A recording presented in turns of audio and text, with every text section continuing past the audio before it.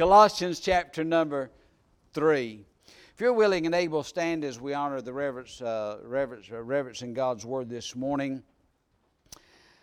I just want to read one verse because I'm jumping in a paragraph here, but verse 16 of Colossians chapter 3 is my text. I want to share my heart with you this morning from this passage of Scripture.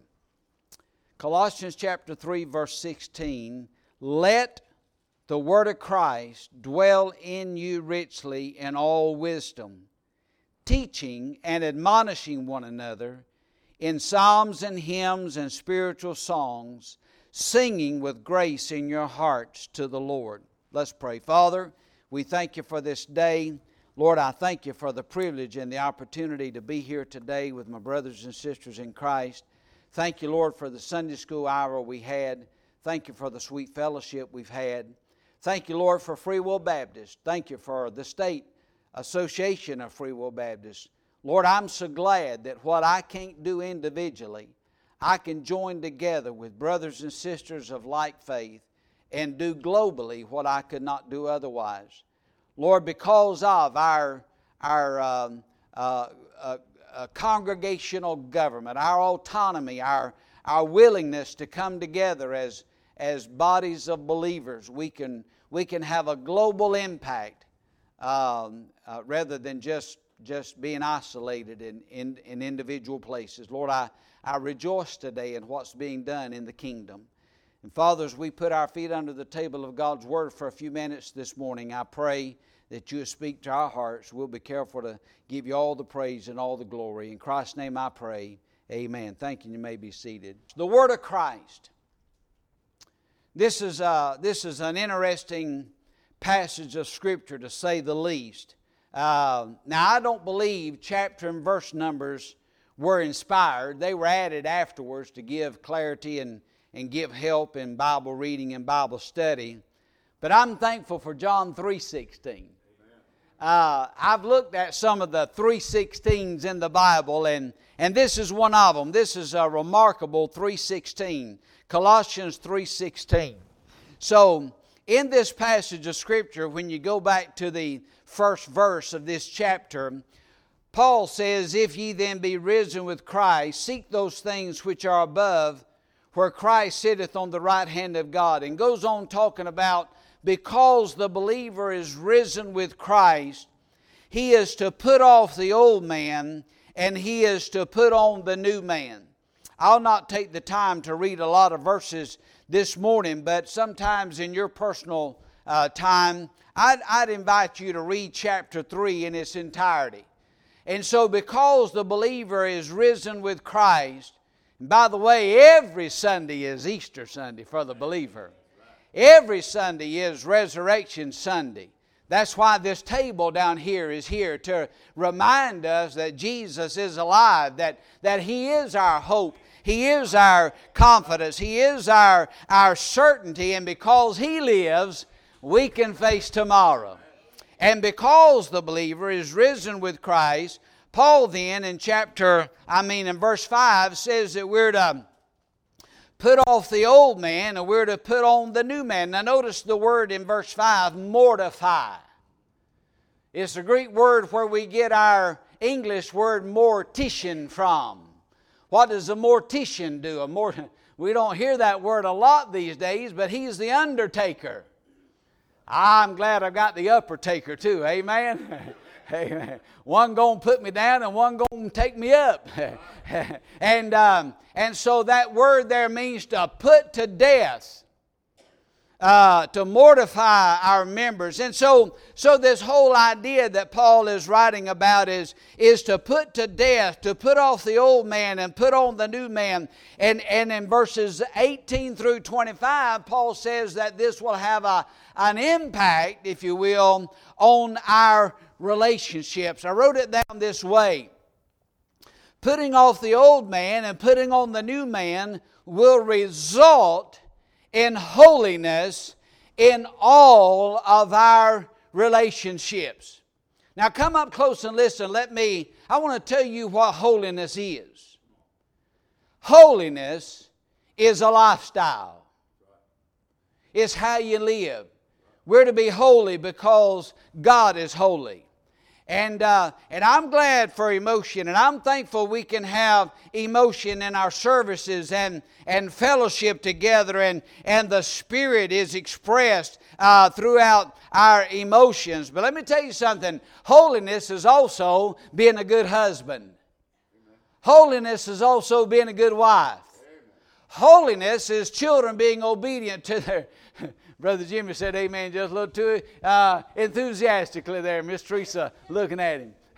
See, when you're preaching, you see everybody and everything. Say amen, right? But holiness is being a good employee. You see, we have this idea that holiness is a denomination but anyway. So it because we've mortified the members of our flesh, because we put to death the flesh, and because we've changed clothes, and because we've taken off the old flesh and we put on the new man. Paul says we're to be holy in our relationships. Now that's the chapter in a nutshell. In verses 12 through 17, Paul is encouraging us to put on the virtues of Christ. But I want to put the scope on verse 16 for just a few minutes together this morning and share some things the Lord's laid on my heart about the Word of Christ. The Word of Christ refers to the revelation He brought into the world, which is the totality of Scripture. Now, when you come to the word in the original language, there is at least two different words in my mind this morning. There is the rhema, where Paul mentions in Ephesians chapter 6, sword of the Spirit. That would be like smaller sections, verses of Scripture, individual verses of Scripture, if you will, sort of daily bread Scripture. We think about the sword, we think about the big sword, the whole thing, if you will. That's the word here. It's the word logos. And the word logos is used in John 1:1. In the beginning was the Word, and the Word was God, and the Word was with God. And so the word here, logos, is the Word of Christ that Paul is writing about. But I got real intrigued with this word dwell and this word let. And I was a little... Now I'm not a Greek scholar, so don't be impressed with what I'm about to say. I am not a Greek scholar. But I do know that the New Testament originally was written in the Greek language, okay? I do know that. I was thinking that the word let in verse 16 would be, it's even different than in verse 15, but it's really the same Greek word as dwell. I can't pronounce it, but it's the same Greek word. Just trust me on that. And I want to find a Greek scholar to ask him how this would really read in the Greek text. But in my mind, as I'm thinking about the Greek word let and dwell is the same Greek word, it would read dwell, word of Christ, dwell. There's an emphasis on dwell in this passage of Scripture. And so let and dwell is the same Greek word, and here's what it means. It means to live in. I would ask people today, if I were to ask Brother Jimmy about his residence, where he lives, what would I ask him? I'd say, hey bro, where you live at? where you stay at, you know? No, where do you live? When I was growing up, we had a residence on Oak Street. But my daddy was bivocational as a pastor during my growing up years, and he had a business, an insurance business, and so we got all of our mail at the post office box. So we had a post office box. That's not where I lived. I didn't live in that little 4x4 box. I lived on Oak Street. That's the Greek word here. As a matter of fact, in Ephesians chapter number 5 and verse 18, where Paul says, and be not drunk with wine wherein is excess, but be filled with the Spirit. Paul tells us to be filled with the Spirit, but he really doesn't explain what it means to be filled with the Spirit until we get to Colossians. And by the way, this is interesting here. I'm not going to have time to deal with the last part of the verse, but if you lay Ephesians 5:18 and 19 and Colossians 3:16 side by side, parallel, they're basically word for word, especially the last half of the verse. So I'm excited to tell you this. Come up close and listen. This is what it means to be filled with the Spirit of God. To let the Word of Christ live in your heart. That's what it means to be filled with the Spirit of God. It doesn't mean to speak in an unknown tongue. It doesn't mean that you can lay your hand on somebody and they fall over. You know. By the way, you wonder where all the faith healers are today. Anyway, I won't chase that rabbit.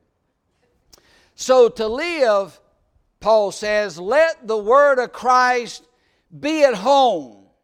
And so Paul calls upon believers to let the Word of Christ take up residence and be at home in your lives. Now I'm going to give you this, I'm going to hit it, and I'm going to get back to my notes here. So when you're living your life and you're asked questions, you're asked your opinion, you got something to say, you know what ought to come out of your mouth?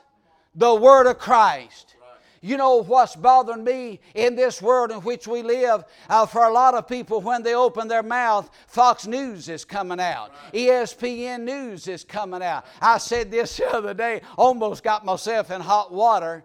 For some people, they're just regurgitating Fox News. They wouldn't know what to do in Washington if their life depended on it. They're just regurgitating what they've heard some news anchor say on Fox News. But listen, what ought to come out of our mouth? It is the Word of Christ that is dwelling in our hearts, that is filling us because we are reading the Word, we are studying the Word. And that's what the next word says. Let the Word of Christ dwell in you how? Richly. Richly. Well, I love this word too. The Greek word richly could be translated abundantly, extravagantly rich. And I wrote this down. The truths of Scripture should permeate every aspect of the believer's life and govern every thought, word, or deed. Right. That's right. And then notice he said, in all wisdom. Brother Jimmy, I'm finding out more and more these days that I live my life, I need wisdom. And I believe I'm in good company. Isn't that what Solomon said he needed? Of all the things he could ask for, he asked for wisdom. Now, I'm not going to spend a lot of time here, but I do want to mention it. Teaching and admonishing one another in psalms and hymns and spiritual songs, singing with grace in your hearts to the Lord. Now let me give you 3 or 4 things and I'll be done. Let the Word of Christ commend you. Let the Word of Christ commend you. In the 7 letters to the Church of Asia Minor in Revelation, following the salutation, the Lord spoke words of commendation to at least 6 of the 7 churches. Before He rebuked them, He commended them. These words were first spoken, I wrote this down, indicating that our Lord is positive and affirmative. Listen, this world is getting a bunch of fake news. They're getting a bunch of sad news. This world needs the good news. Let the Word of Christ commend you. It'll commend you. You need encouraging, exhorting one another. Open the Word of God in speaking to yourselves in psalms and hymns and spiritual songs. Number 2, let the Word of Christ correct you. Come up close and listen. I've been saved since I was 7. I've been preaching for 34 years. I still need to be corrected by the Word. I still need its correction. Christ is eager to correct us, not condemn us. I love Romans chapter 8 and verse 1. There is therefore now no condemnation to them which are in Christ Jesus. But there comes times in our lives where the old Adam rises up in me, the flesh wants to take over. And I need to run to the Logos, the Word of Christ that is dwelling in my heart. And I need correction. I need commending. I also need commission. Let the Word of Christ commission you. As we read the Bible, we should look for words of command. For there are things God wants to accomplish through us that He has given us. Listen, 1 John 5:3 says, "For this is the love of God, that we keep His commandments." Now, I don't have bumper stickers on my vehicles. One reason I don't is because sometimes I speed. And I don't want nobody behind me running a traffic light with a "Honk if you love Jesus" bumper sticker on there. The world's got enough ammunition at Christians already. I'm not going to give them any more. So I need some cover, some protection. So I just don't do bumper stickers. But let me tell you something. The best way to show Jesus you love Him is not honking the horn to start with. The best way to show Jesus you love Him is doing what He says do. Now, church, I'm fixing to say something that's going to be a little harsh sounding. But we're very good at condemning the world. And it ought to start with the church house. Because a lot of times I don't even do what this book says do.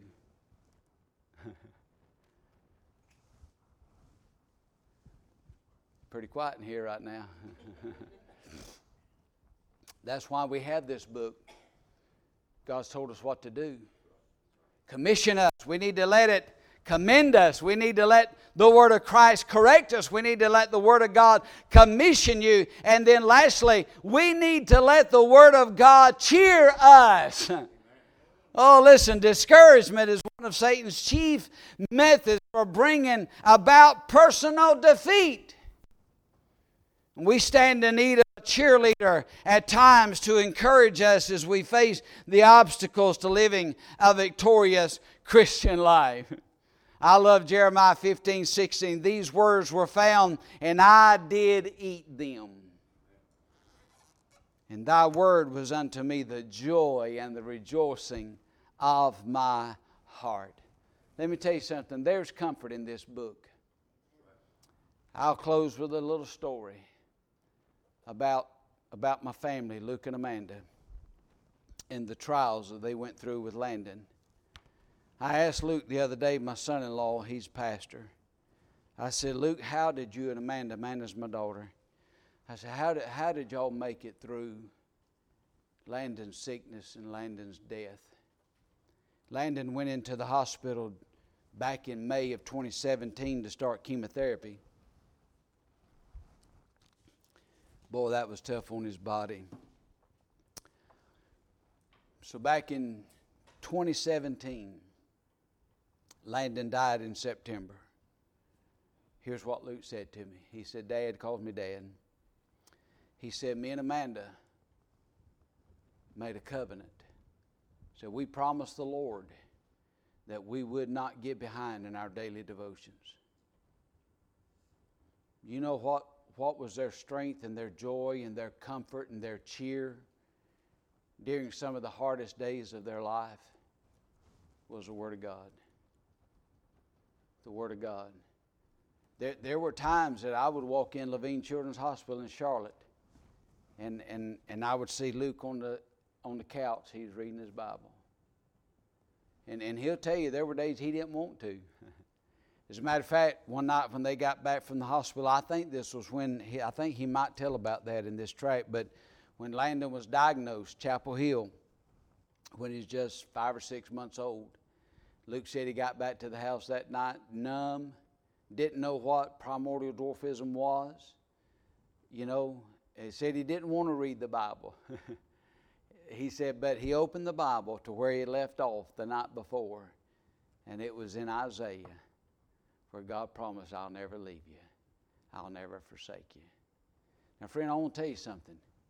If you will let the Word of Christ live in you richly in all wisdom, admonishing and teaching one another in psalms and hymns and spiritual songs, singing with grace and melody in your hearts to the Lord.